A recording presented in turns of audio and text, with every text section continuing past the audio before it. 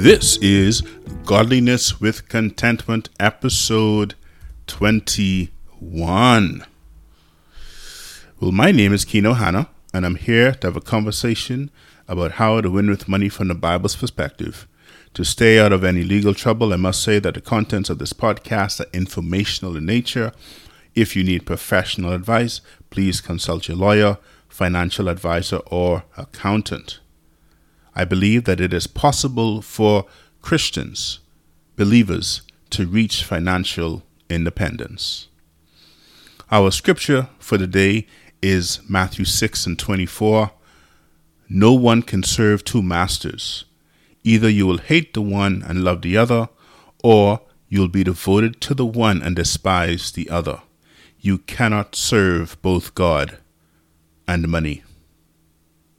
So here, Jesus tells the crowd that they can only serve one master at a time.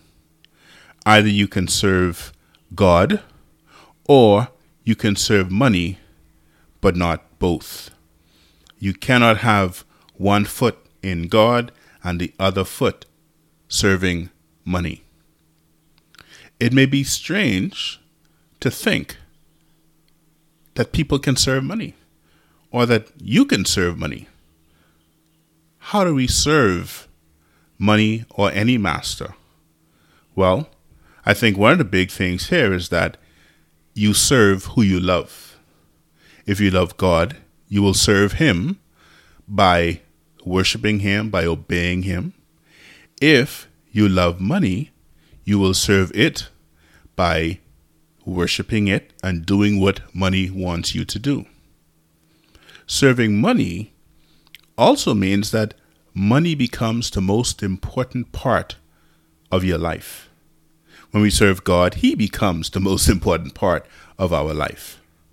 So right now, ask yourself, who or what is the most important being or thing in my life? The answer should come back, God. Absolutely, 110%. Any other answer means that God is not top priority and you are not serving Him the way He ought to be served, which is with all. What if the answer that comes back is money? It means that money is worshipped by you and you will do anything for money. I talk about money and I talk about how to win with money from the Bible's point of view. The first thing is that God must be number one. Money should never be number one. In fact, money should be way down there somewhere, right? There's so many other, there's really people, right? There's God, there's family, there's so many others that come in. And money is way down the line. In fact, I talked about before, money is really a tool, right? More than anything else. It must be used the way God's word tells us to use it, not the way we see people in the world use it and how they clamor after it.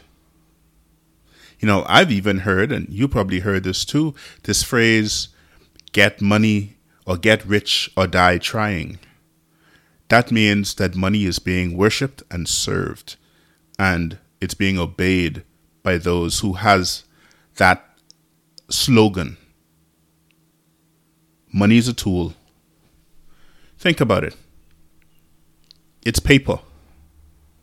Or even if you say, it's gold, it's silver, right? Maybe you say, hey, I'm talking about God's money here, right? Which is gold or silver. Nevertheless, it is not to be worshipped, but rather it is to be used the way God says.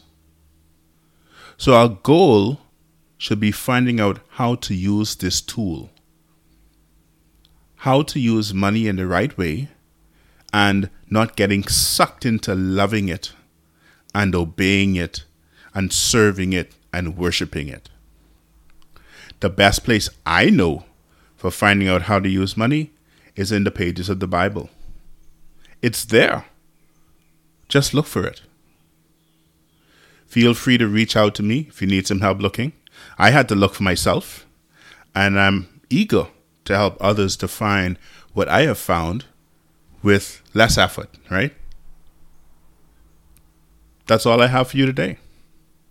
I hope you join me for my next episode along with your friends and family. Please let others know how to find it and get the help they need as well. They can search for me, Google, YouTube, Apple Podcasts, TuneIn.